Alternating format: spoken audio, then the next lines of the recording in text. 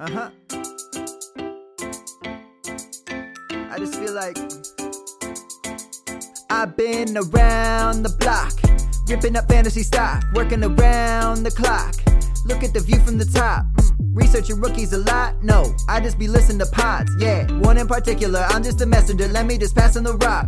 Browning, brunning, pruning, pronouncing ain't what he's doing. What he's doing is not losing, but infusing you with new things. And there's Dennis the Bennett, yeah. The man is a menace, yeah. Building a dynasty, some of the finest things. Promise you, you won't regret it. Sly as a fox, cultured in pop. Give him his props. Here is a thought, here is a box. And you cannot compare them at all, so don't even try. Careful with the news, but when you use a take, I take up Tony Fire. I mean Dyer, because anyone else is a huge mistake. Whoa, fantasy round table, fantasy round table, yeah. Fantasy round table, come take a look at the crown, baby. Hey, fantasy round table, fantasy round table, woo. Fantasy round table, come take a look at the crown, baby. Go.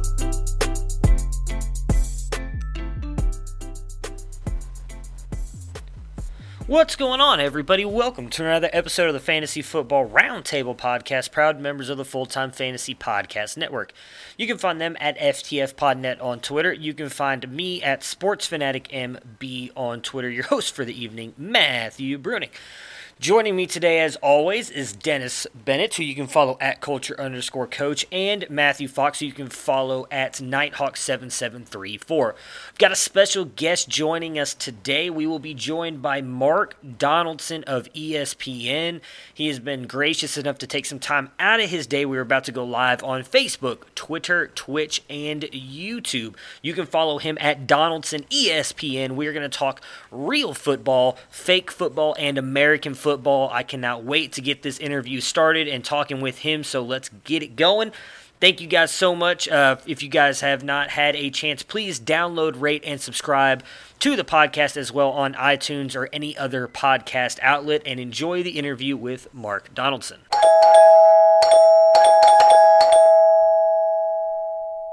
Hello! All right, well, if you guys are watching live, you can see we've got our special guest here, Mr. Mark Donaldson, right here below me. If you guys are on the podcasting audience, you guys will hear him in just a second. He has been gracious enough to join us. You can follow him at Donaldson ESPN. He is the lead Serie A commentator on ESPN and the co-host of Caps Off for BT Sports. He's the author of 3 books. His newest, The 5 League Titles and a Packet of Crisps. Steve Nicol, my autobiography, and both a hero for both Liverpool and Scotland. I butchered that. I apologize. I butcher a lot of things, as you'll soon find out. It wouldn't be a show if you didn't. Yeah, that's true. How you doing, Mark? Thank you so much for taking time out of your day to jump on with us. Thank you. You've kind of set me up on a bit of a pedestal with that intro. I'm delighted to be the novice and the rookie with you three, and you can help me with my my dynasty. I believe that's the way you say it in this country. I've only been here for years. My dynasty fantasy football. So I'm looking forward to this. Thank you for having me. Yeah, trust the. Oh man, I'm bad with the point. Trust these two. I lead with my heart too much, so my advice is usually pretty bad. So I trust the other two guys on the other side of the screen here. What he means is he has lots of Browns and Buckeyes on his team. That is very true. Though Matt also has lots of Broncos on his team. So what was that about leading with your heart? Yeah. Dennis doesn't give too much away with his background, I have to say. No, I haven't built out my space yet, so I have to sneak into the bedroom and have the blank space behind me. Who's your team? I grew up a Lions fan, and I adopted the Browns when I moved to Ohio, so I know losing. Adopted. I have a fetish for misery being a Dolphins fan, so we're in the same boat.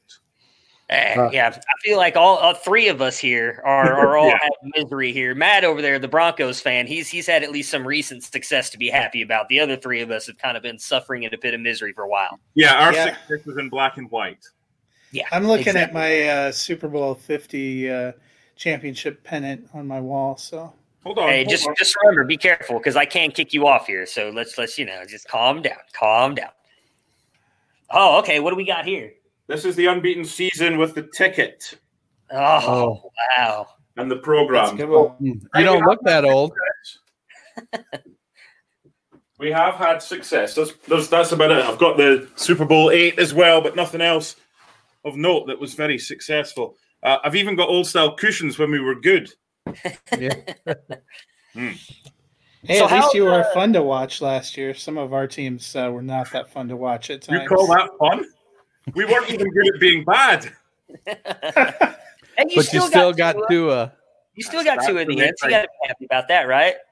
I love the fact he's gone for number 1 as well. I don't know why, because he wore 5 in college, didn't he? Yes. So I thought he might go 5. I like number 1. I read we've only had like 2 or 3 others that have had the number 1. I'm delighted. I saw a lot of other reactions of Dolphins fans when the draft was made, and we were all in the same boat. We were running around the living room. He might end up never playing because he might get hurt. I hope that's not the case. And if he stays healthy, at least we've got some excitement.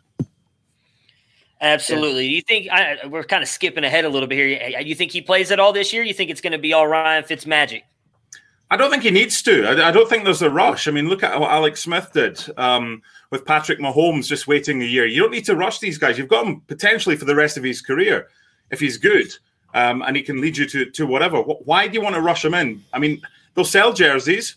I'd love a Tua number 1 jersey. So why rush him in? I mean, he's got someone like Fitzpatrick, who I think is a great teacher. I mean, I'm sure we'll speak a lot later on about soccer and various other things. There's a lot of really good teams that have kind of got your experience and your youngsters as well. Don't understate what the experience of someone like Ryan Fitzpatrick can do for someone like Tua.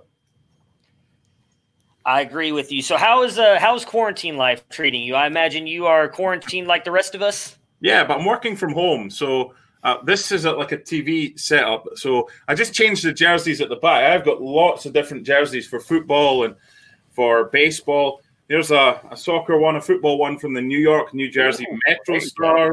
Is that Tony Meoli? Is that a Meoli jersey with the Metro Stars? No, this is a New York, New Jersey one, and it's an outfield one.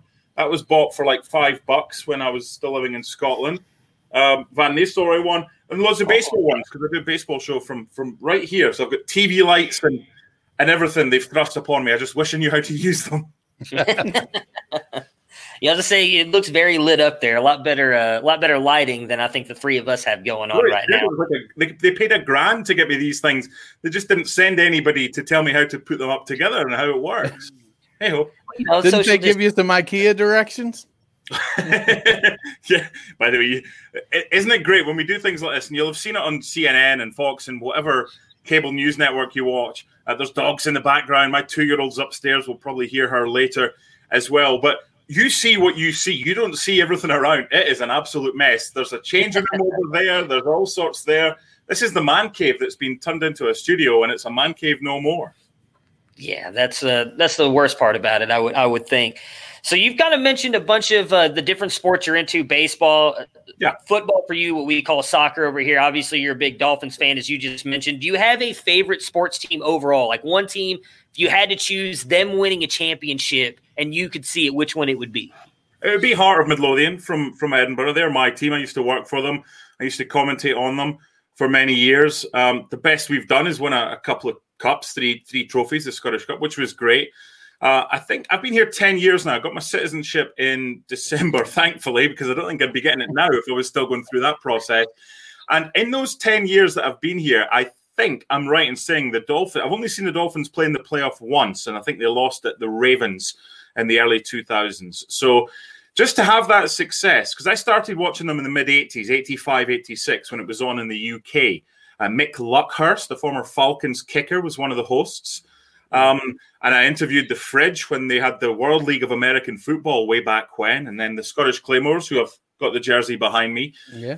So yeah, I mean, I love my baseball, but I love my football even more, my American football, my NFL. So if it wasn't Hearts, it would be the Dolphins. And what you'll have seen from just the first 10 minutes with me, you ask a question that should get a 20-second answer. I'll give you a 2-minute answer. So I apologize in advance. That's all right. We all do that. That's you're part in good company here. You'll fit in very fine here. All right. So I want to talk about football. I'll let these guys handle. I always do that the wrong way. These guys handle fantasy football and that stuff. I'm a huge, as what we call soccer fan here. Played it all my life. Don't ever really get to talk about it on here. This is a fantasy football podcast, so it makes a little bit of sense. But one of the things I saw that you were a part of, and I don't know if you were actually on the ground or not, I have to admit I'm extremely jealous. You got to cover the World Cup in 2014 in Brazil. Yeah. Were you actually in Brazil? Did you get to be a part of the coverage in Brazil, or were you here covering it? So for that one, I did that from Bristol, Connecticut, because I did that for ESPN Radio. I did the Euros in 2016, and I was due to be going to Bilbao, Bucharest, and Budapest were the three cities that I was going to do the games from this summer. But obviously now that's going to next summer, and who knows if that'll still be the case. But yeah, we get to some. But because I do different leagues, predominantly Italian, it's very difficult to get a flight from Italy to Germany and get there within 10 minutes because of time. So, yeah, a lot of the games, most of the games are done. And we don't try and BS anyone and say, oh, it's roasting here and wherever. People know. And if we are at the game, I did Roma against Juventus from Italy last May. We're pitch side, so you can see. And I think it's important when we're at the game, you don't tell everyone you're constantly at the game. What's the point? Because it should just be a normal commentary, whether you're watching from home or whether you're doing it from a studio or whether you're doing it from site. I mean, you can't tell when you're watching your NFL games if someone's at the stadium. They normally are. That's different. You can't tell if they're there or doing it from their basement or whatever. But I think what we'll see once sport resumes, it'll be very rare for broadcasters to be on site. And there was an interesting article in the New York Times about sideline reporters. Are we going to have them? We're used to them in the NFL, but do we need them? Are they essential? What can you get? If you can't get close enough to someone during a game because of the kind of the self-distancing or whatever it's called, change it as it goes, would they need a kind of sideline reporter? So, I do some from stadiums. I go to more baseball than I do soccer, even though I do more soccer than baseball. I would love if they're going to do sideline reporting, they need to do it like they were doing in the XFL. You fumbled at the 1 yard line, you come off the field. So, Mark, you just dropped the ball at the 1. Tell me, what were you thinking? Oh, no. That's what they need. The best was the kicker. You shank a kick, and they'd come off and they're like, "You missed that kick. Do you think they'll ever put you back in there again?" The worst thing it must be for a player who does what you've both just mentioned. How does it feel? What a stupid question. What do you all feel? Great.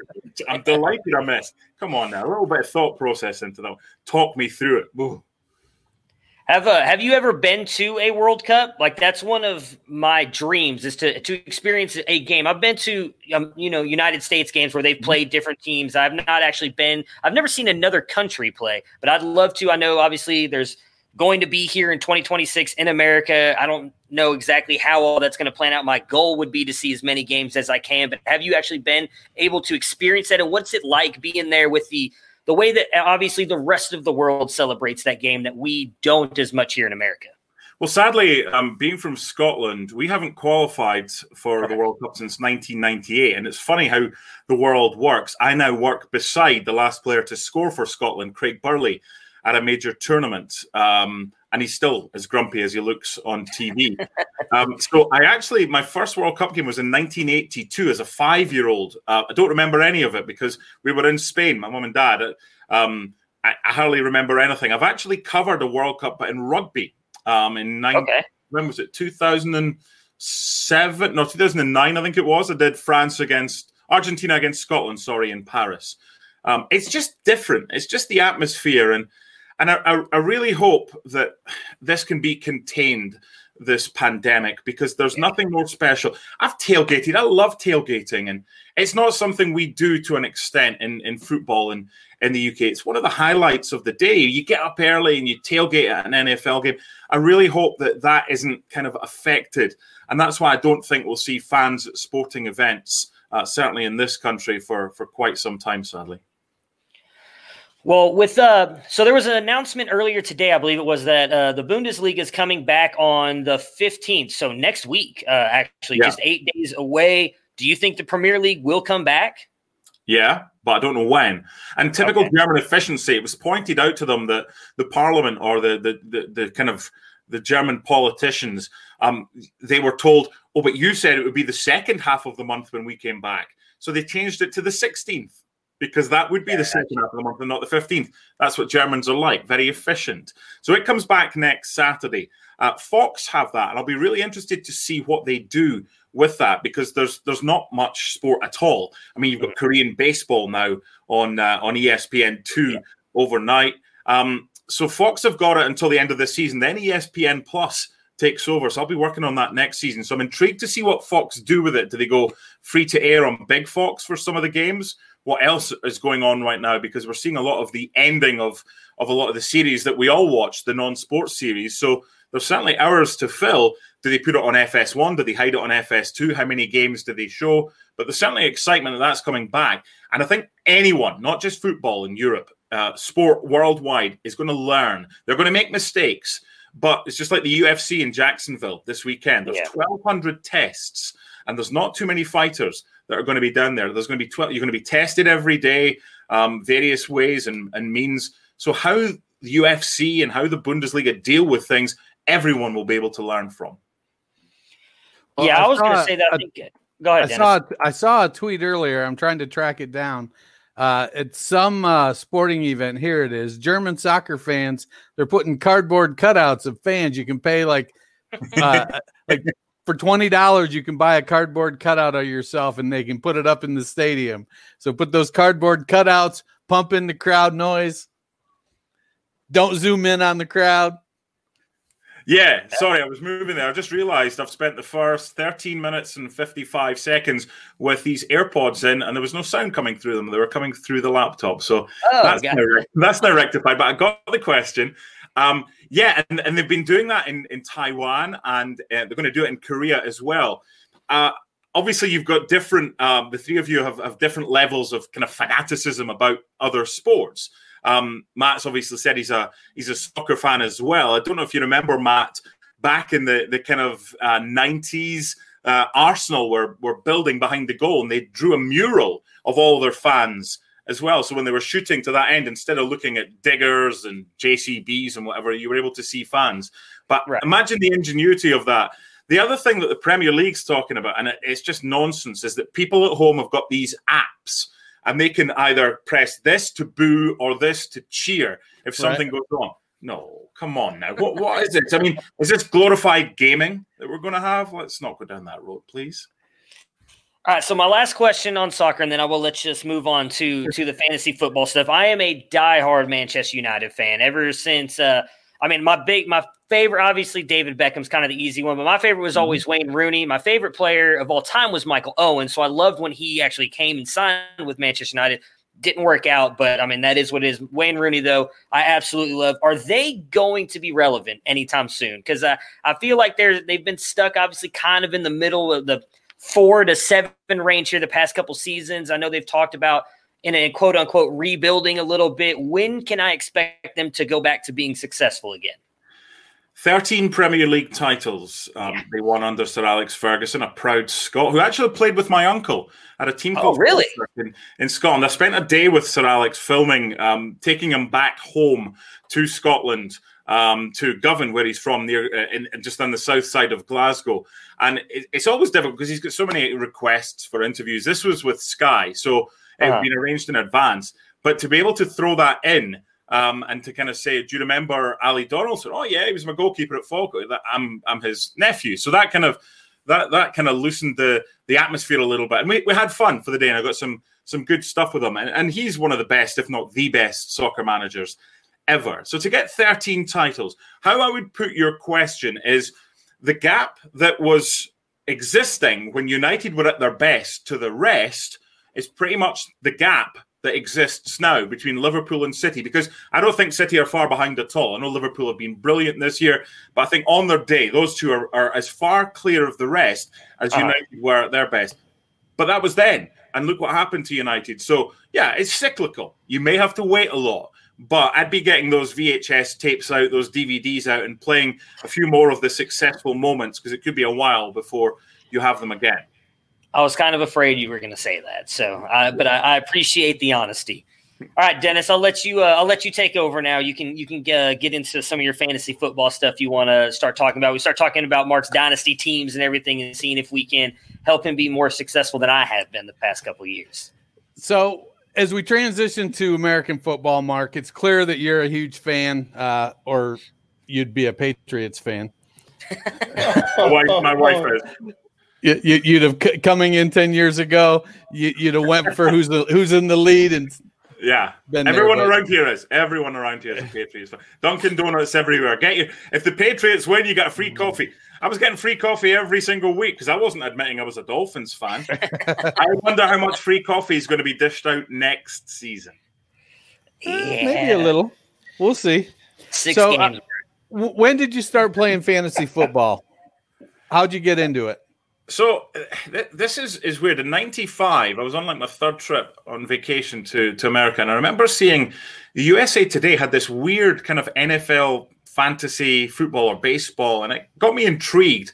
And that was around the time that I think it was about 4 years after that, fantasy football in the UK started. It started off. There was actually a show called Fantasy Football with Skinner and Baddiel, 2 comics. And I always thought back to that time I was in the US and the NFL fantasy. And I didn't probably start playing it until maybe 2004, 2005. So I love it. It's one of the highlights of my year as far as fantasy.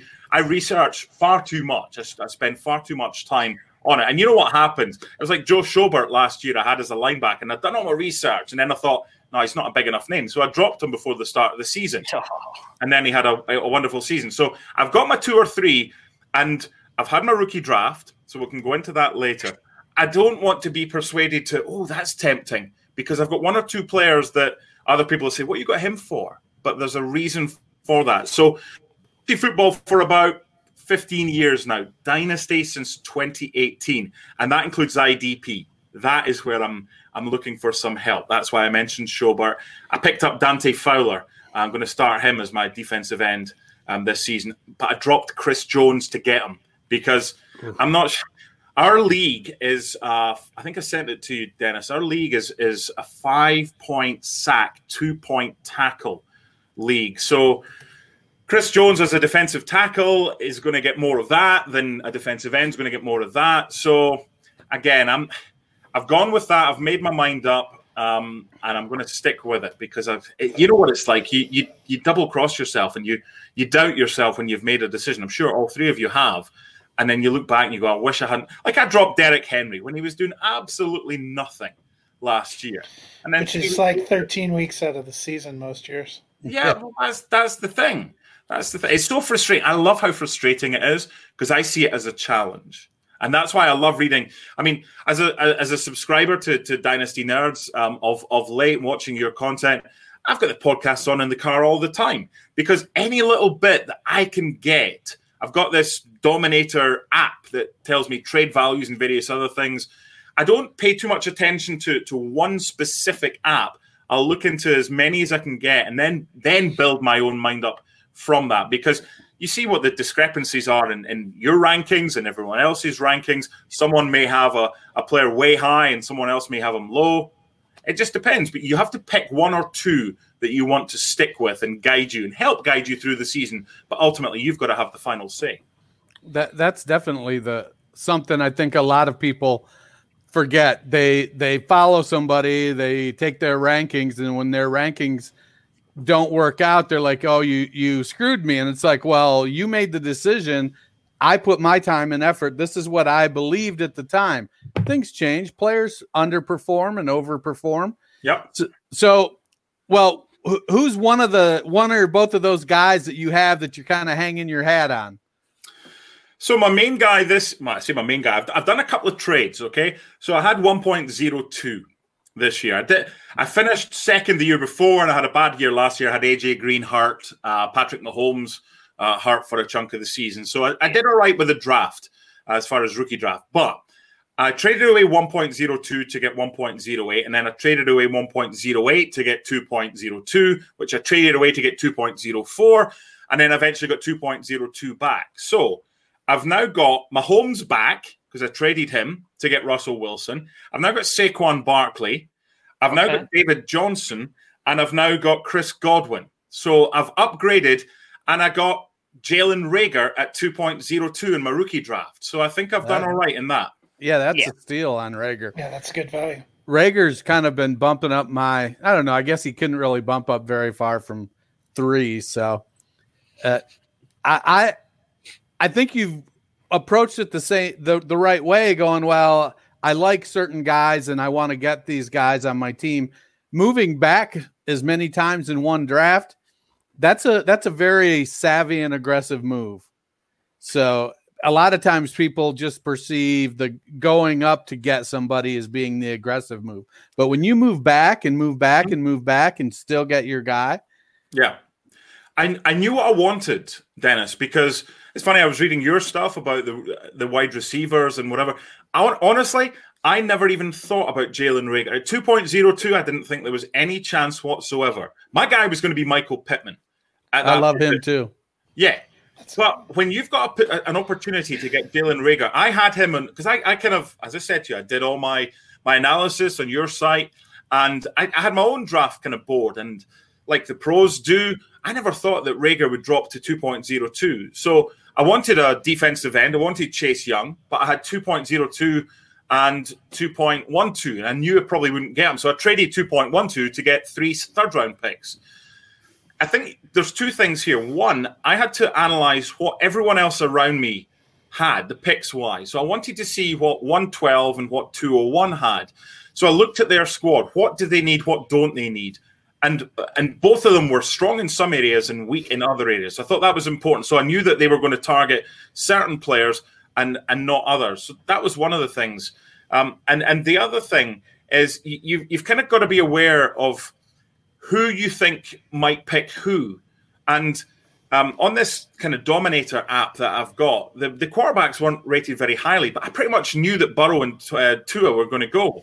So that knocks them down another couple. So you have to do your research about everyone else around you, not just you yourself. So I was pleased to get Reagor, and then I had 4 picks in the third round. I got Brian Edwards, who I kind of like. It's been a shame he's fallen as far as he has. I think he's going to be the wide receiver 1 there. I love Edwards. I just got him in a draft at 308. That's decent. I didn't think you'd fall that far. Yeah. And the other thing, you have to know who you're drafting against and what their knowledge of. And if I can, that's just why I subscribe and read as much as I do. And there's very little of Dynasty Nerds that I haven't actually read of late that's relevant. So you have to know about the ability of others. And there's some really shrewd characters in my league. And there's others that make stupid trades and you're like, you're for the watching. I don't trust you. But you can benefit from them. So Edwards at 305, I thought was decent. Yeah, that's good value. 307 and 308. I took Anthony McFarland because I think within 12 months he's got a chance of maybe getting the starting place over James Conner for the Steelers. And at 308, I wanted to boost. Isaiah Simmons was still there, and I'm pretty good at linebacker. I've got Bradley Chubb, who I think will have a good bounce back year. I've got Jalen Smith, and I've got Leighton Vander Esch. I had Luke Kuechly, but he's obviously retired. You can't look a gift horse in the mouth. And if you've got Isaiah Simmons coming to you at 3.08, even although I'm pretty good at linebacker, I think you've kind of got to go with him. So, and the other one I got in the third one was Joshua Kelly, which I took him over Gibson. And I don't mean to be. I'm just Gibson for me at the Redskins is someone who I don't know if he's a running back or a wide receiver. I don't know how he's going to be used. There's a lot of bodies in there as well. So I went Kelly over Gibson. So those were my 5 rookie picks this year. That in my estimation is a really strong draft. I like grabbing Simmons where you did. I agree with you. Maybe you currently feel like you're pretty strong, but Vander Esch with his neck, he could be out again at any time, and he could be out for good. You never know. Neck injuries are funny. When you start messing with the spine, it's really it is just something that you don't want to play with. We've seen what Ryan Shazier's had to go through after his spine injury, and so at some point, Chris Spielman just stopped playing after his neck injury. So I think that was really good. Great value on Edwards, as we talked about. I'm a Kelly believer too. I've really, which pains me a little bit, given the amount of Justin Jackson that I have. I felt like, pre-draft, it was going to be Justin Jackson and about 45% of the touches, and Austin Eckler 55% of the touches. But I feel like when I watch some of Kelly's college tape, man, he looks good. He's big, he's durable, and I think he's going to end up pushing Jackson off to the side. I think it's going to be interesting. Sorry, I think it's going to be interesting what they do there, because I had Eckler last year. I was high on him, and I know Melvin Gordon missed a chunk of games. I can see elements, and I was reading a lot over the past 24 hours about their plans going forward and how they plan to kind of use both Kelly and Jackson and Eckler. Because remember, you can use Eckler as a pass catching down at the same time. So you've got that option as well. We're kind of seeing this change from a traditional battering ram of a running back to your McCaffreys and your Eckler. So I think you'll see Eckler play a lot next season with either a Jackson and maybe a Kelly as well. Plus, they could use a Kelly-Jackson 1-2 combo to give Eckler some rest. So the only question mark I have about that is how it's going to be with a new quarterback in town. You got nothing to worry about. Herbert's a stud. Don't even worry about it. Yeah, except for it's Tyrod Taylor. Tyrod will be there. Tyrod's going to get bakered just like he did a couple years ago. He'll be in there for the first 2 games, and Herbert will show up, and he'll lead him to the promised land. I personally am not ready to give up on Justin Jackson, so I hope Dennis is wrong.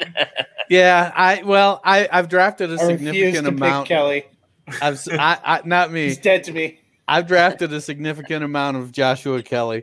He's I feel like he's somebody that should have been a little higher in the rankings maybe, but it was actually a pretty good running back class. There were a significant number of backs drafted on day 2.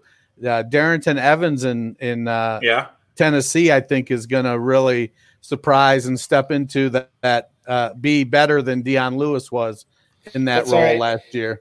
Adam Gase heard all of your positive talk about Lamico Pirine, so he went out and signed Frank Gore just to stick it to. I'm pretty sure he listens to us to figure out what he can do to mess us up. I don't miss him in Miami, put it that way. I bet you don't. None of us here on the podcast are fans of Gase, so yeah. I was a fan of your Bradley Chubb pick when you mentioned that, because I was super excited to see him last year with first year playing with Fangio, and he gets hurt. I think it was in the first game. It was crushing, but they've been talking about his return, and I think seeing him and Miller opposite each other in that Fangio scheme, I still want to see more of that. As much as I love answering the kind of questions from you guys and trying to gain some information, I kind of want to ask a few questions as well of some of the players that I have. And Chubb was certainly one I wanted to ask about. There's even been talk about him being the defensive comeback player of the year next year. Again, it depends on so much. But, Matt, the potential in Bradley Chubb is there, isn't it? Yeah, and, I think it's going to help Von Miller some too, because last year, if you watch the games, sometimes they would get some better rush on the outside, but I think that's why we saw like career years from Derek Wolfe and from Shelby Harris, was just because Vaughn, sometimes you'd watch him and there's like 3 guys throwing him into the ground. If they have Chubb out there, and they went and moved and got Jarrell Casey, they brought Shelby Harris back. So I think they are going to have so many guys attacking that no one person can be focused on. And when Chubb was opposite Vaughn as a rookie, it was incredible to watch. And I think it made both of them better. And that's what I'm excited to see. One of the other things I like doing is a kind of IR predator, because no one really looks on the IR when they're looking to strengthen their side. So I'm all about bounce backs. You don't get them all right.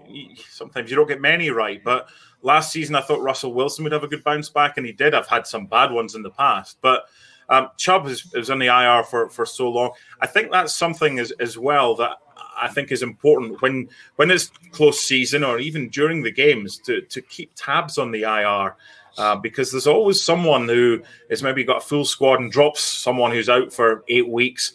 And I think there's a fair bit of value there. And that's why I picked up Bradley Chubb. He's not going to start for me to begin with. I want to see how he gets on, but hopefully he'll provide me with value. So is Chubb listed as a linebacker or defensive end? He's listed as a linebacker. He plays the same position as Vaughn in Denver because it's 3-4. Okay. Yeah. One of the other questions I've got for you guys is, this is a dynasty league where I can put. They've increased it to 4 IDPs. So you've got to have.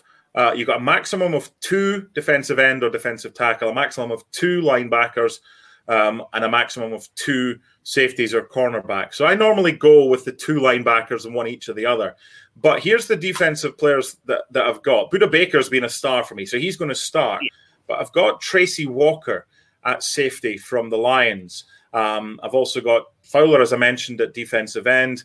I've got Jalen Smith, Van Der Esch, Chubb, and now Simmons at linebacker, and Baker and Walker. Would you go with that bunch to start the 2 linebackers or to start the 2 safeties most weeks, or does it depend who they're playing? Who would you normally go for as far as gaining points is concerned? So it's 2 points per tackle, 5 points per sack. Yeah, and a point for a half tackle, whatever you guys. And interceptions. Yeah. What about our interceptions? 5 like sacks. Let me just check because it's pretty basic. The scoring rules. Let's see what we have. Okay.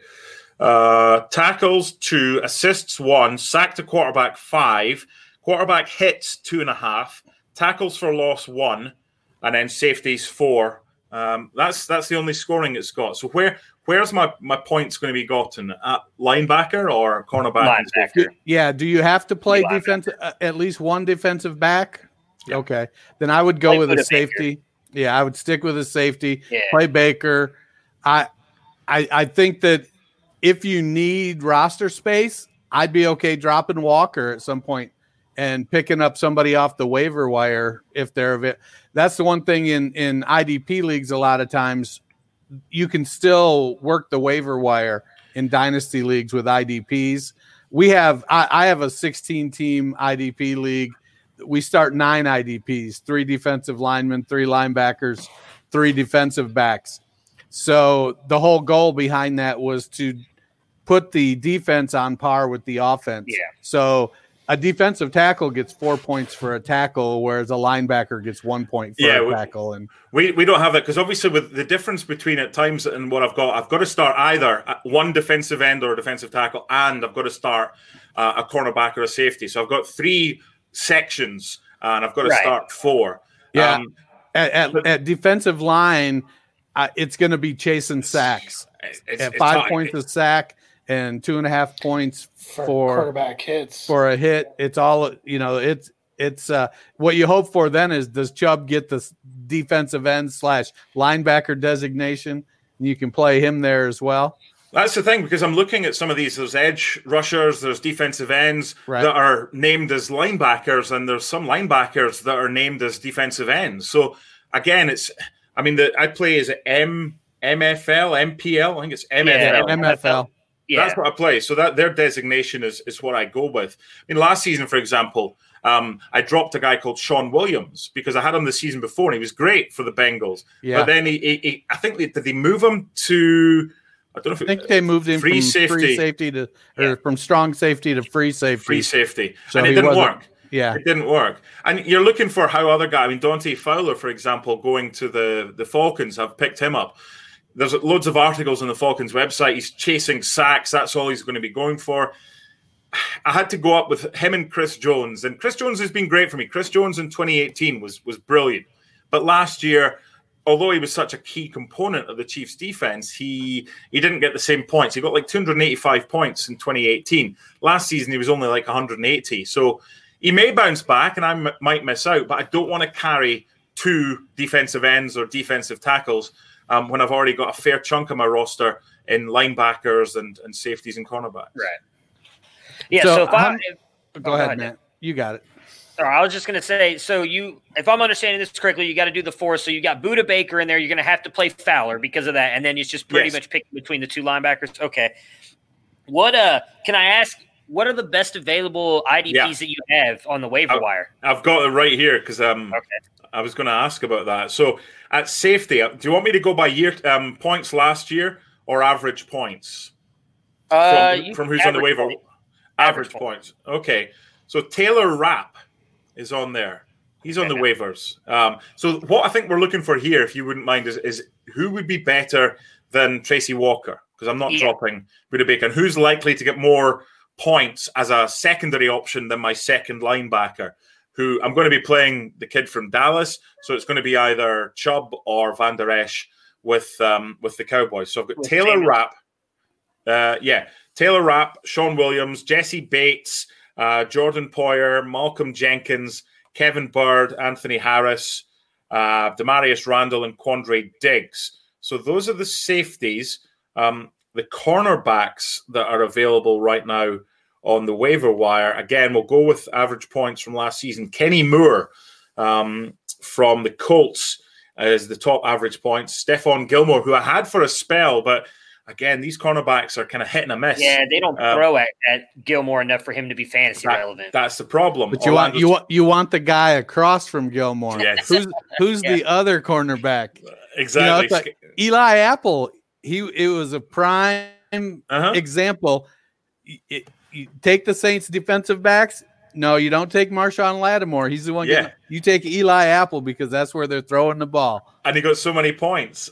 Kevin King, Tre'Davious White, Marlon Humphrey, Patrick Peterson, Dre Fitzpatrick, Bradley Roby, Darius Phillips, Trey Flowers, Denzel Ward. So these are some of the guys at cornerback and safety that are on the waivers. Are any of them, in your opinion, better than Tracy Walker? So I would suggest the Warden, but that's because I'm a Browns fan. I'm just kidding. I would not go Denzel. If I had to pick, you said Sean Williams from Cincinnati and Jordan Poyer are both available for Buffalo, right? Yeah. I would take either one of those over Walker. Just in what I'm looking at for mine, both of those guys finished top 5 in all of my IDP leagues that I'm in last year. I do think Cincy, I would go Sean Williams just because I feel like that defense is going to be on the field more often, and you're going to have teams passing against him more. Is he going to move back to where he was in 2018? Because last year was a bust. That I don't know. I mean, he finished top 5 from what I'm looking at. He finished top 5 last year. I don't know. Obviously, my points are probably going to be a little bit different than some of the league that you're in. These are a little bit different, but I mean, him and Poyer outscored Walker by 10 points each in this one. So. Poyer's an interesting one, and what I'd sometimes do when I've gone into Poyer's numbers right now, I look at how many games they played and how many single-digit scores they got in the whole season compared to how many double-digit scores that they got. And Poyer's a steady guy. You can rule out game week 17 against the Jets because that was just a waste of time. So apart from that, he only had 3 weeks where he scored in single digits. The rest of the time, he got double digits, and a few of those he got in the 20s. So that's your kind of steady average guy. So you think that Jordan Poyer would be a better option than, is it Tracy Williams or Tracy Walker? Tracy Walker for Detroit, right? Yeah. Well, I would go Poyer, but that's me. Dennis, what would you do?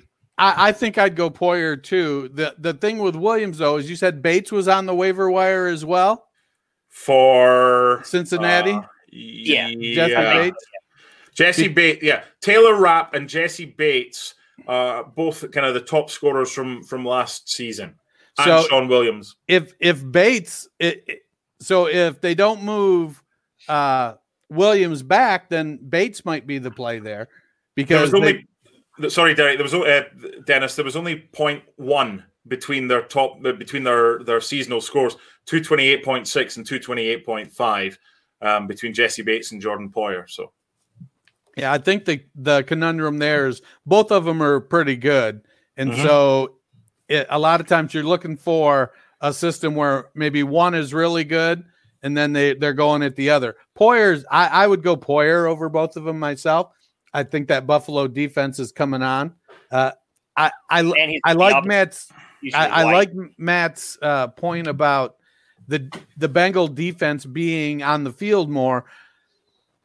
The downside of it is if you have the wrong safety, if you've got the free safety, he's going to be away from the line. If the Bengals are on the field a lot or playing catch up, and the other offense is going to be kind of grinding it out, they're not going to be trying to make a bunch of big plays.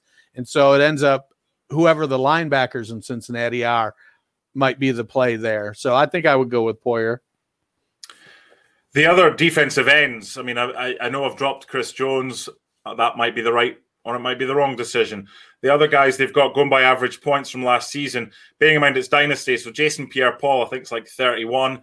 Melvin Ingram, Sam Hubbard, who I kind of like, again from the Bengals, Stephon Tuitt, Eric Armstead, Ogba and Irvin and Barnett. Again, I'll probably go with Fowler in the hope that he lives up to what he's promised and tries to be a sack machine. But I think, is Grady Jarrett not another option for getting sacks with the Falcons? So he's an interior lineman. So it's really, when it comes to defensive tackles and nose guards, it's Aaron Donald and everybody else pretty much. Chris Jones, like you said, had a good year a couple years ago. I would probably be more inclined to go with Sam Hubbard because he's chasing sacks. Yeah. That's what his role is to rush the passer. In Cincinnati, he had 8.5 sacks last year with 76 combined tackles, 13 quarterback hits. Yeah, that's big. And being a kind of a rookie as far as the IDP is concerned, do you guys think more when it comes to a defensive end or a defensive tackle? Would you rank a top defensive end over a kind of a top defensive tackle over a kind of semi-top defensive end? Because Chris Jones is like rated 2 or 3 by some as far as defensive tackle is concerned. But overall, he's way down the list when you involve defensive ends as well. Yeah, it comes down to if my number 2 defensive tackle is going to score 175 points and my 12th defensive end is going to score 225 points, I'm going to take the 12th defensive end. Sure. It's all, and that's, it's because it's not rocket science. You just want points. Yeah. The most points. Yeah. And one of our, another guy on our network, Bob Lung, he writes the consistency guide. And for him, his whole system is about eliminating big swings in your points. So he would rather have a guy that's going to get me, 10 points one week, 12 points the next, instead of 15 points one week and 6 points the next. He's trying to eliminate that. Yeah. Yeah, exactly. Yeah. Well, and since your scoring is so heavily tilted towards sacks and quarterback hits, your defensive tackles are not as likely to get that as a defensive end. Yeah. Right. So we're going defensive. Go ahead. No, we're going defensive end over defensive tackle, which is what I'd hoped you would say. Yeah. And we're going probably 2 linebackers over 2 cornerbacks or safeties. Yep. Yeah, absolutely. Yeah, linebackers are going to be your money. Here's my starting lineup as it stands right now. I've got issues at wide receiver. So I've got Mahomes as my QB. I've got Saquon Barkley and David Johnson, who's my contender for kind of not breakout player, but I think he'll go low in the draft. I'd rather have him than a few of the much hyped ones. So I've got Mahomes, Barkley, and Johnson, Chris Godwin, AJ Green, and Christian Kirk. I've got Travis Kelce and Harrison Butker as my kind of points scorers. Who do you have on your bench? Right, okay. Wide receivers, not in that team. Corey Davis, who killed me last year. Marvin Jones, he's the Stephon Gilmore of fantasy. He's either Pelly or Smelly, as we would say in football. Emmanuel Sanders and Darius Slayton. And Jalen Reagor, obviously, who's on the taxi squad right now. How big an impact is Hopkins going to have on Mr. Kirk? I would think Slayton's got to move in over Kirk if you're asking me. I with what he showed last year with Daniel Jones, I think he's got to go in. Kirk is just too inconsistent. Okay. There's probably 2 or 3 of the guys you named on your bench that I'd start over Christian Kirk to start the season. Yeah, well, again, what I find with this MFL app, it's good. I've never used it before until this Dynasty thing, but the projections are horrific. They're all over the place. They're awful. So I've got the games, and Kirk starts at home to the Lions. So has it got shootout potential, especially with the way that Arizona are right now? Saints was last year, though, right? Yeah, fair point. That was last year's schedule. Is that last year's schedule? Yeah, of course, because the opener was Arizona Detroit. The tie game was brilliant. So they've got projections on a game that was 12 months ago. Love that. That's on me. I don't know that it's projection so much as it is just what they've done, what their history is from last season. So your starters were Godwin and who? Godwin and AJ Green. Okay.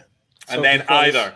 Well, this is the thing. I've got 1 to 3 running backs, 2 to 4 wide receivers. So just going back what we were talking about earlier about the rookie draft, I actually picked up Alexander Mattison as an undrafted guy last year. He didn't go in the top 3 rounds. And I think there's a few we had our kind of waivers. They went through the waivers on Wednesday. So there were a lot of players that weren't drafted who you can still get value for. So Mattison, I'm weak at running back. If Barkley or Johnson goes down, I'm screwed. I've got Mattison and potentially on the bench, let's see who I've got. Kelly, McFarland, and that's it. Okay. So but I can play 1 running back. That's the key thing. I don't have to play 2. I can play 1. Okay. Wide receiver, I also have. So this is the guy who should I drop him? Should I not? I think Kelvin Harmon this year will play opposite McLaurin, and I think I think he's underrated. What do you guys think about him? I agree. I had him in my top 5 last year. Dennis knows I'm a big Harmon guy. Okay. I'm a little worried about AGG just based on what he did, and obviously them drafting him this year. He's got a little bit more draft capital than Harmon got last year. So I think Harmon went 6th or 7th round last year. I know he really kind of plummeted where I thought he'd be like a 4th or 5th round pick last year. But he's been in the system 1 year. He got to play at the end of the year with Haskins, had a couple good games. My biggest fear is I don't know what the offensive game plan is going to be. I don't remember who Rivera brought on as his offensive coordinator. Do you, Dennis, Matt, do you guys remember? I think he's got Scott Turner. Yeah. Okay. Yeah. So he's running the Norv Turner system. Yeah. It was who he had over in Carolina last year. So, and they tend to be a little bit more run heavy than passing. And as Matt down there in the corner will tell you, he's not a big fan of Dwayne Haskins throwing the ball to begin with. So that might hurt Harmon a little bit. Dwayne Haskins throws the ball. What? Dwayne Haskins throws the ball? Hey, remember, not according to Stephen A. It's not that hard.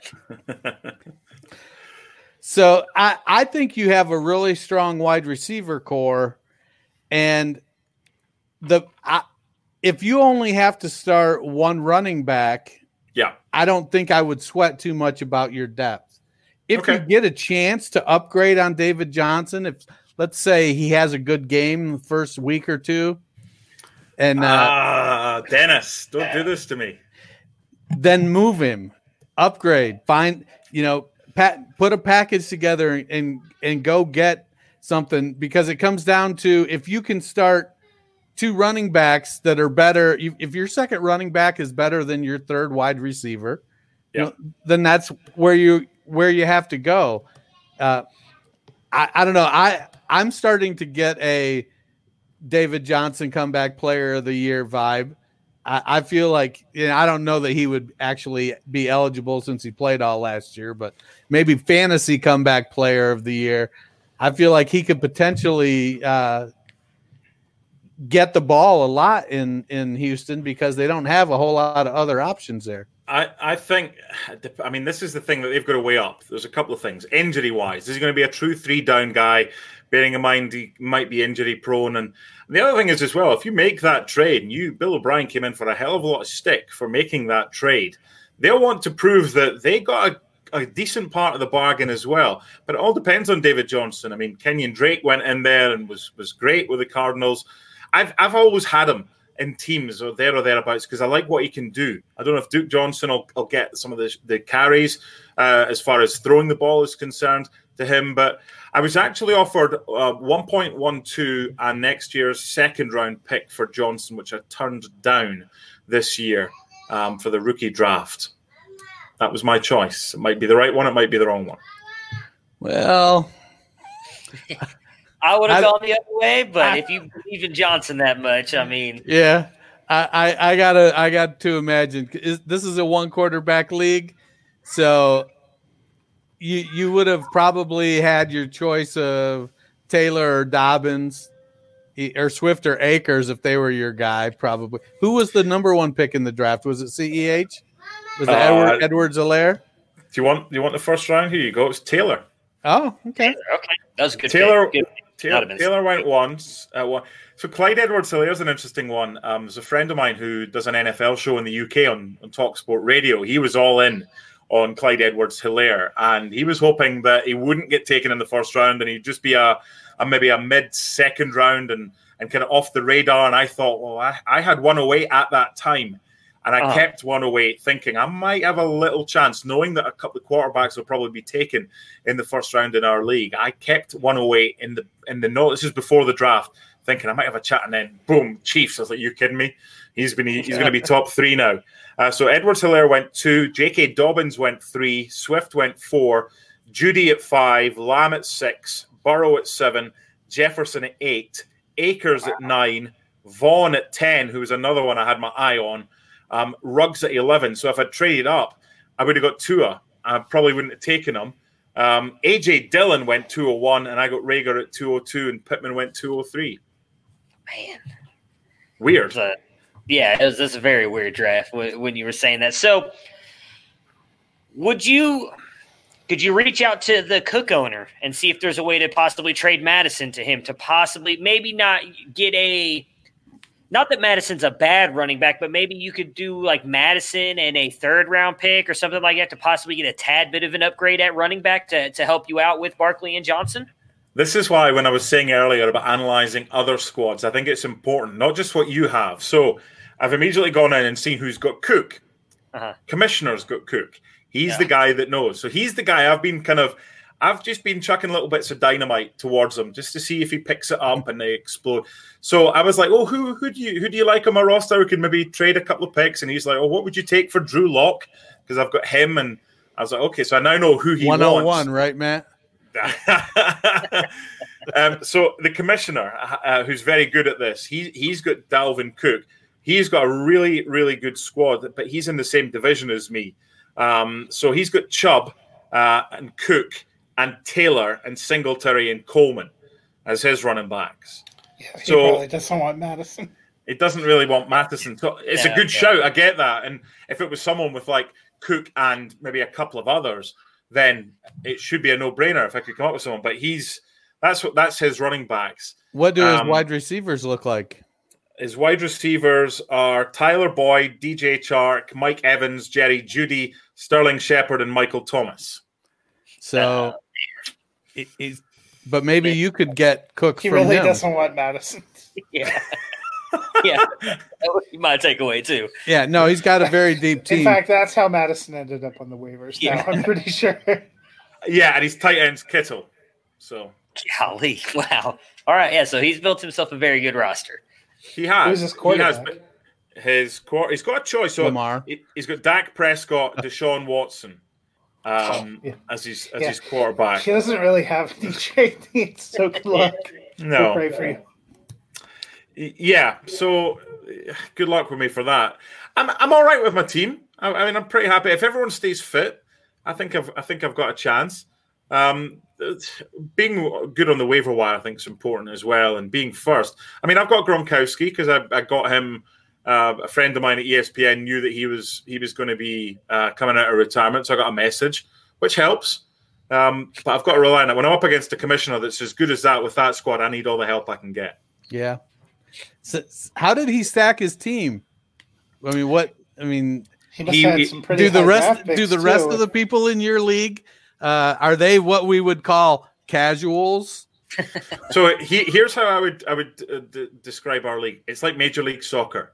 There's some really, really good teams, but my God, there's some horrible ones in there as well. And there's some really, really good players, and there's some horrible ones in there as well. I suppose, reading you guys' comments prior to the draft, there's like a shelf, and then there's the top, depends on who you've got, the top 6 or 7 in the first round, and then there's like a drop. That's what our league is like. There's probably 6 really good players and then 6 average players. So the negotiations with the average players are a lot easier than the negotiations with because I know what the guys are going to do. They're going to try and be sharks, the guys that are really good. So that's why I don't really try and trade with them, but I try and find out who they want from me to know who they rate as far as guys that I don't have starting just now. I mean, I've got Garoppolo, who I got on a trade, and Drew Lock as my backups. And I think having 3 quarterbacks, I'll probably keep them because there's no starting quarterbacks on the waivers at all. Not even Cam Newton's on the waivers.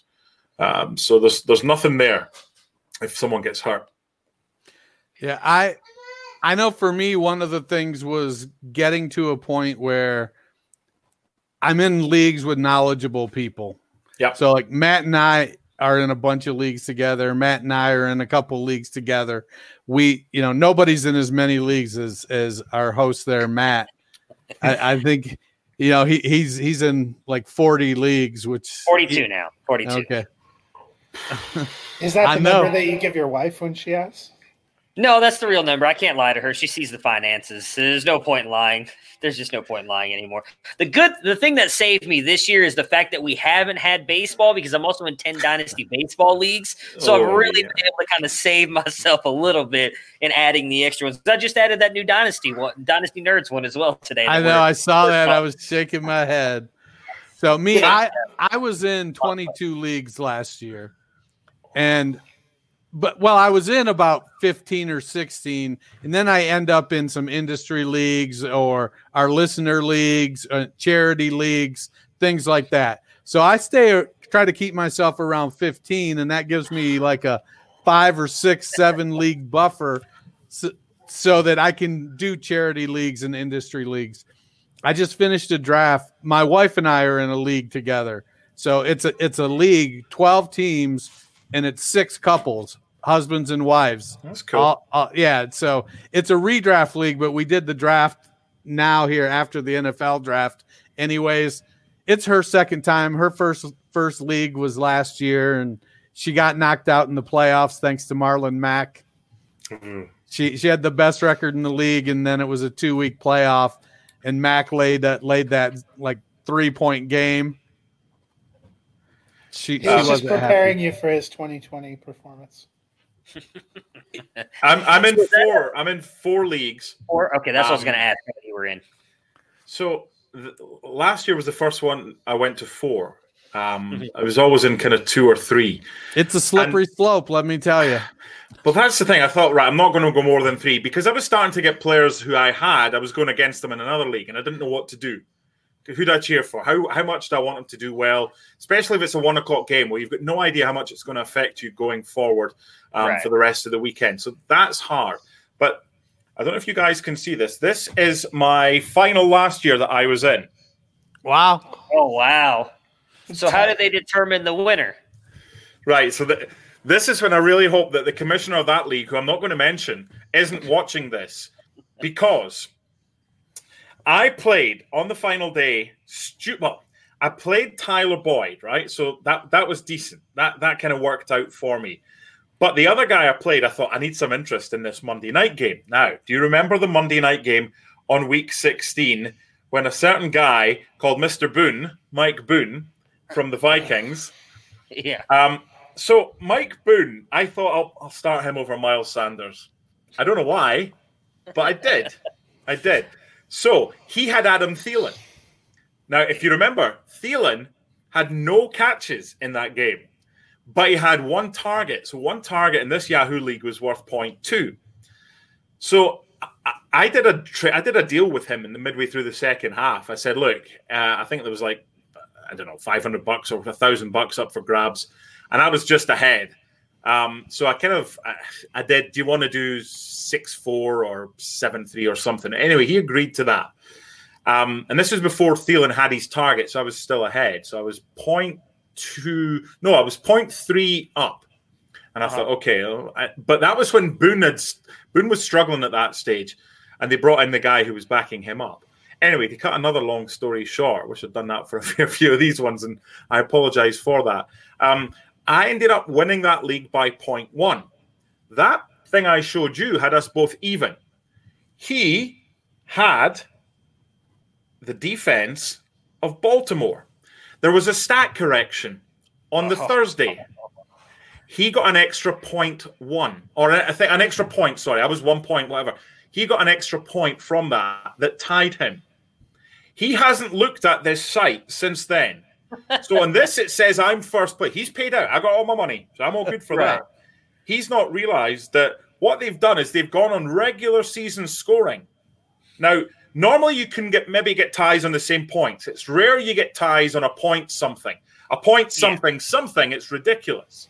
So on this page it says I'm in first place, but then on the other page it's got me sitting second behind him because I didn't score as many points during the regular season. So I don't think it's ever been as close, but Mike Boone is someone I don't care if he's the Christian McCaffrey in 4 years' time. He ain't coming near my squad. Yeah, I don't think you have to worry about that with Mike Boone. Right there. Where's he now? Is he still there? No, I don't think so. Is he? I don't think he's in Minnesota. Is he? Yep. Yeah, they have the same four backs. Cook, Madison, Boone, and Abdullah. Oh, Abdullah. Jeez. I just wonder how I'd get on in a league of I think I'd be happy in a league of 12 with experts. I think I'd be happy to finish 11th. And that would be a success for me. I mean, it's like anything. You've got to know your ability, but I'd much rather, it's like I'm a competitive guy. I'd much rather play pool or something against players that are better than me, because I've got to, it's like Andy Murray at the tennis. Andy Murray had to raise his game. He had Djokovic, he had Federer, he had Nadal. He had to raise his game, otherwise he would just sink. So they helped him raise their game.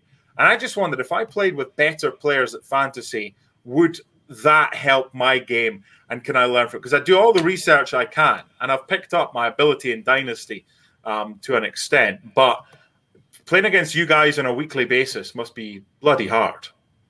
It makes things interesting. Me and Dennis are in our fair share of leagues, and it's almost an act of God sometimes to get some trades by with some of us, because we all feel like we know more than the other person. It makes it interesting, that's for sure. I can imagine. Who normally comes out on top, by the way? Me. Sure, yeah, we'll go with that. Dennis, I'm trying to. Yeah. That's my story, and I'm sticking to it. Matt and I were too heavily invested in our real life teams.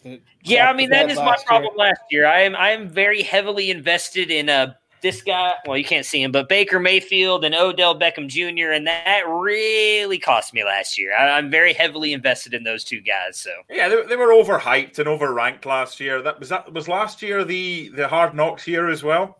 Yes, no, that was 2 years. No, that was 2 years ago. So last year was the Raiders. Oh yeah, that was a damp squib. The autumn wind is a Raider. Yeah, they didn't give them much last year for the Raiders, but the Browns' Hard Knocks was fine. I think they'll be all right next season. There was so much hype. They go from like 0 or 1 wins the year before to suddenly Super Bowl content. I mean, come on.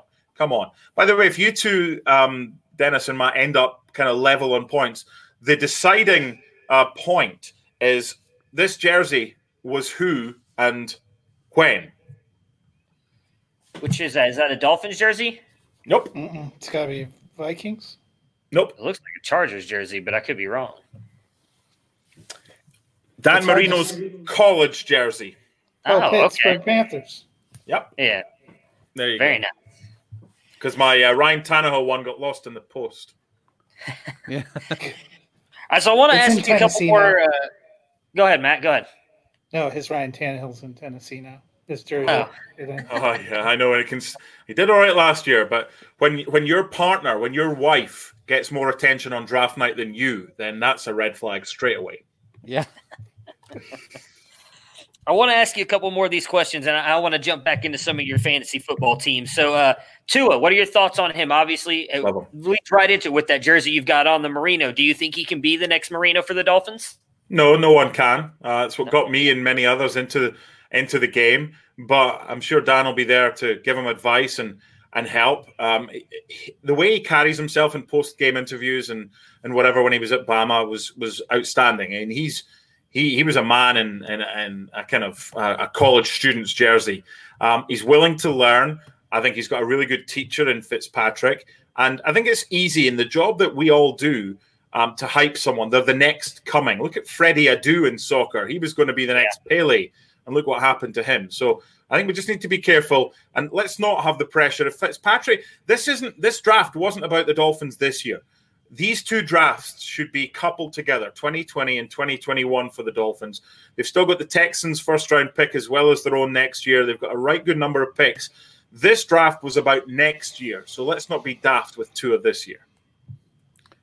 Well, they shouldn't tank for Lawrence, that's for sure.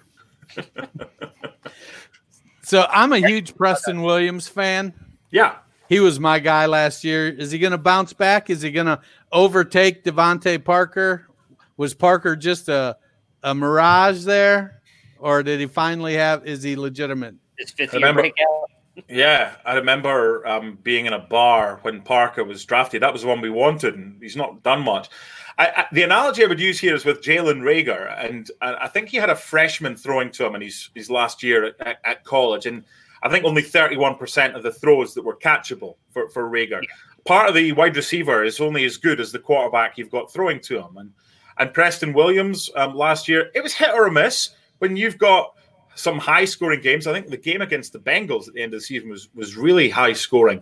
But, I mean, it depends. A lot of them will have learned from it. You'll learn more in adversity than sometimes you do through just kind of success. I mean, you watch where Michael Jordan was on The Last Dance and how desperate he was to get that championship before he finally got one in 91. That's all a learning curve. So as long as Preston Williams and Parker, to an extent, can learn from that. It's guys that you want, and this is what I like about Flores. It's guys that you want around you who aren't scared. They don't go hiding when things are getting bad. They want to stand up. They want the ball. They don't care if they drop it or whatever, but they want to show for it. That's what I think he's building at the Dolphins. So I think whether it's Fitzpatrick or whatever, you don't want to be in a position in 2 years' time, if you're Parker or if you're Williams, knowing that you've got this super hot quarterback and Tua throwing to you, don't want to be looking from the sidelines on because you've had a poor 2020. So that's what I'd be saying to the wide receivers as well. This isn't a short-term project. Yeah, I was surprised that they extended Alan Hearns, and he just seems like he seems like he's just a guy that's going to be there because he does a bunch of little things. You know, he had a decent year. We had Kenny Stills as well, Carolina. didn't we? I mean, guys like Hearns and others, they're not starters. They maybe just design play guys that come in. There's a reason for them. That's the other thing. And this is where us as fans are great at being hypocrites and criticizing whatever. We don't see them every day. We hardly see them at all in training and in practice. We don't know what they're doing. It could show a lot in practice. There's a lot of practice or training ground internationals, as we used to call them in football. Guys that are stars on the practice field but just can't do it. But we don't see them. So there's a reason why Hearns is still there. And I'll trust the coaching staff over something I've read on the internet. Yeah, we get a lot of that. I live here in Columbus, Ohio, with Ohio State, and so we see a lot of spring game heroes here for the Buckeyes. Spring game heroes. So you talked about David Johnson and how you think he's going to bounce back this year. Who do you think who's going to be the bust? Who's going to disappoint for fantasy in your estimation? Just with the Dolphins or with any team? With any team. I don't want to say Kyler Murray because I might try and draft him and get there, but it's just anyone who's been overhyped. Whether there's a kind of specific. I mean, so today, this is how kind of I've got other things to do. I've got a 2-year-old daughter. I've got a wife. But no, I'm doing an ESPN mock draft for the new season. Not because I want to see who's taking who where. It's where they've got everyone. You know, when you go into, they've got like 1, 2, 3 all the way down. So yeah. McCaffrey, Thomas, this is their top 10. Thomas, Barkley, Elliott, Cook, Kamara, Adams, Hopkins, Jones, and Hill are their top 10. So, again, that's based on projections for the new season. I mean, I think all of them are probably going to be fine. I'm interested to see how Hopkins does in Arizona. And I was speaking earlier about Christian Kirk. Could he take a hit? Well, maybe the top coverage will be on Hopkins, so maybe the secondary corner or whoever, someone like Kirk might get the benefit of. I'll be intrigued to see how the guys do at Tampa. I've picked up Godwin, but Brady, I think will be good down there. Yeah, I like Godwin as well. Deep threats. Did you see the Buccaneers are opening at the Saints week 1? Are they really? They just dropped it. Yeah. I saw that the Saints and the Vikings are playing on Christmas Day. That was released earlier. Yeah, and our teams are playing week 6 in Miami. Broncos. Okay. Who's the Dolphins? Which division are the AFC playing? AFC East. Which NFC division? I don't know about. I didn't see the Dolphins' full schedule. I looked at Denver's. Denver killed me. They released theirs in a video, like the montage of the Full House credits with John Elway riding a scooter. I almost had to drop myself off the video for a minute. It looks like. Well, I see the Dolphins are playing the Saints as well in week. Oh, never mind. That's preseason. I'm looking at the wrong thing here. I was trying to pull up the Dolphins one. I don't see theirs dropped on here yet. I'll have to look for it. If there's one guy, Matt, I would say, and it's a guy I traded away to get David Johnson, and I had him last year, and I had fun with him towards the end of last year, but I still don't think they used him enough. Aaron Jones of the Packers. I'm still not convinced about. I know they drafted a running back.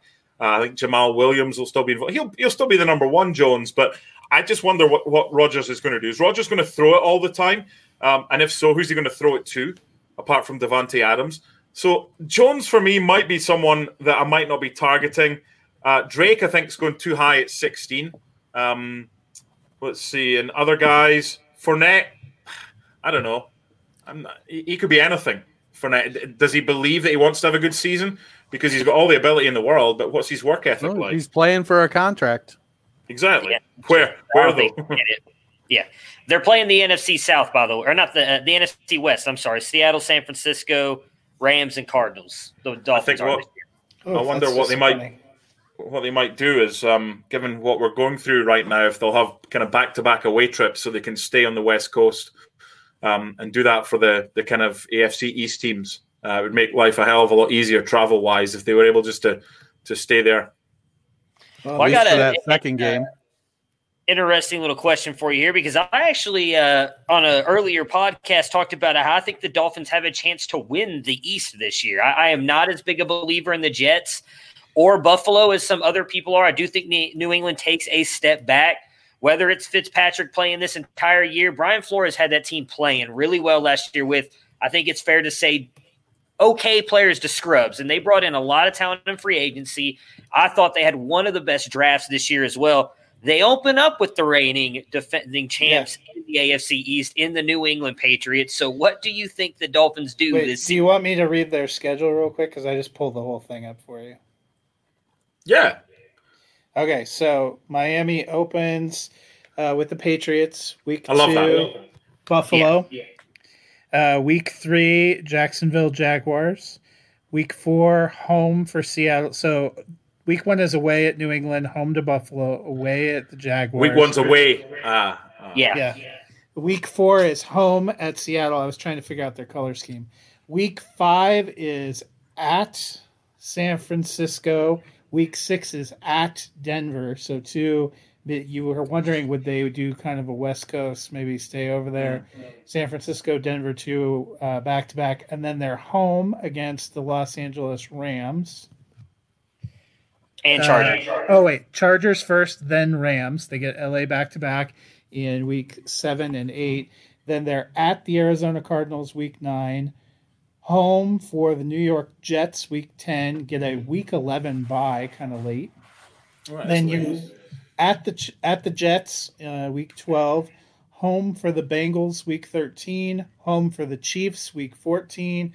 Home for the Patriots week 15. And then you end the season with 2 road games at the Las Vegas Raiders, then at the Buffalo Bills.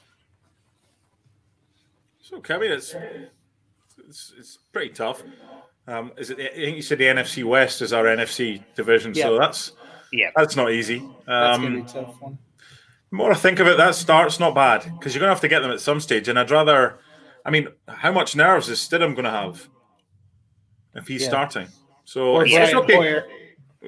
I'd take that in a heartbeat, but it's going to be different there. I've gone up there many times for Patriots Dolphins games. Living here in Connecticut, it's only a couple of hours drive, so I wasn't at the game that we won because no one gave us any hope.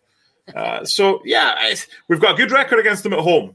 So I can't recall the last time we went there and won back-to-back games because we have a chance of doing that this year for the first time in goodness knows how long. But you have to think, week 1 in New England, if it's Stidham, it's his first start, and you guys invested heavily in some great corners, so that might be the most ideal time to go in there and you have to figure the New England fan base might be a little flatter than normal. Yeah, let me answer the question that you asked 5 minutes ago. Now with a proper answer rather than a political answer or a politician's answer.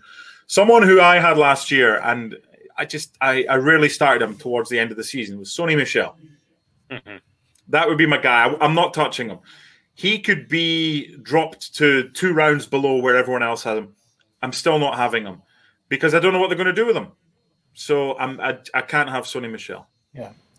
What do you think? Damian Harris will push him out of the way?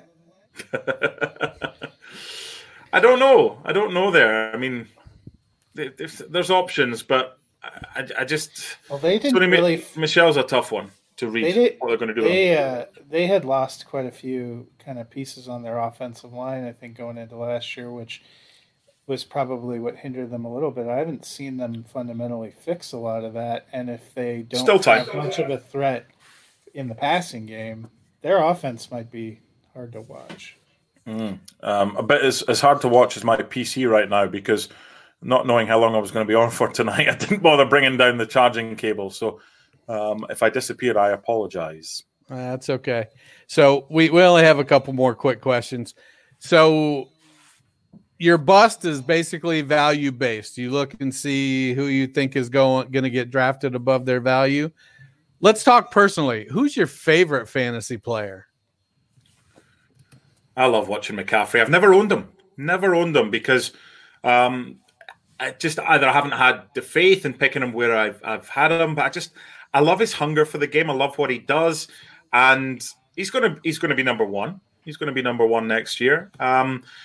Right now, in a 12-team league, would I want to pick first and pick 24th, knowing I'd get McCaffrey? I don't know. I haven't really thought too much about that. If you got the choice right now, the three of you, about if I gave you the number one pick and you're on a 12-team PPR, but obviously you're not getting another pick till 24 and 25, are you taking that knowing you're getting McCaffrey, or if you were to choose your landing spot, where would you go? I know my answer, so you guys want to go first? Honestly, for me, it depends on my mood. I could just as easily stay put and pick at 1 and 24. I could trade back. I actually had McCaffrey on a team last year that went 5 and 8, and I had Brissett as my quarterback, 1 QB league, and I had Hoyer, Brissett. So going into this season, I didn't have a quarterback. I traded McCaffrey and the 108 in a 16-team league for the 3, 4, and 5. And so I ended up trading. I drafted Akers at 5, and I traded him and another pick for the 109 and something else, and took Tua. So I ended up with Taylor and Edwards-Helaire, Tua, and I think Brian Edwards or Michael Pittman in the first, 18 picks of a 16-teamer. So did we lose him, or did we just lose his picture? Oh, I'm not sure. It just looks like. Well, he was telling us a minute ago his computer was dying. Oh, okay, gotcha. So, probably lost him altogether. I mean, I can do that for a minute. Yeah. So, anyways, well, I think Mark was a great guest. Yep. Yeah. He's a lot more knowledgeable than he gives himself credit for. Yeah, for sure. I was trying to. Hang on. There we go. Maybe that. There we go. You got the cord. No, I'm on the cell phone. So I've got 5 minutes. So 5 minutes. Apologies for at least I warned you. No, you're fine. You're fine. We're already about 30 minutes over. Yeah, Oh, yeah. I'm I was sorry. like, I'll It's our typical. Not your fault. Come on. We do If that we every don't week. hit 90 minutes, we're not trying. Yeah, exactly. I prefer to draft from 8 to 12. Yeah, I like to draft from the. Oh, sorry, Matt. Yeah, I think Matt and I are the same. I like being, especially in startup, down at the end, which my least favorite is probably being dead in the middle. And every startup I've done this offseason, I've been like pick 6 or 7 out of 12. Just to challenge my will to live, I guess. What did you go, Matt? Did you take 101?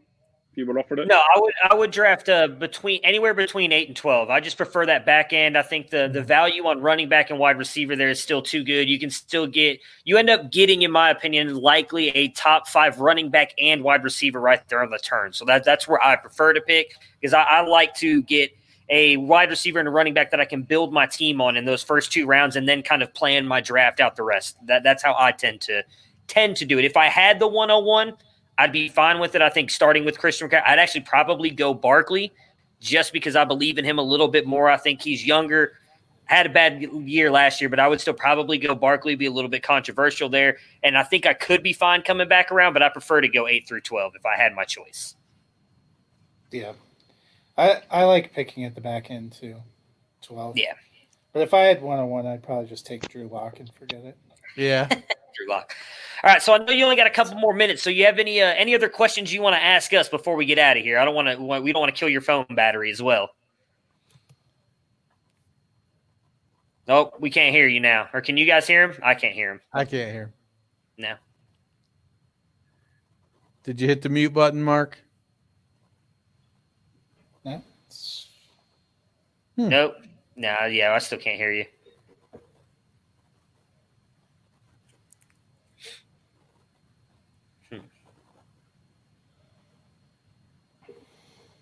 Oh, wow. This portion of the show brought to you by the American Sign Language Society. Right. Oh, that's right. I'll make sure to edit it. You can hear us. Yeah, he can hear us, yeah. Yeah, I'll make sure to edit this part out on the podcast. That way, all the people watching right now are trying to figure out what's going on. So. Yeah, that's all right. Well, right. He waved goodbye. So, did he? I thought he said 2 seconds. I thought he put 2. Yeah, I think he said 2 seconds. Oh, okay. Did you look at the Browns schedule yet? I did.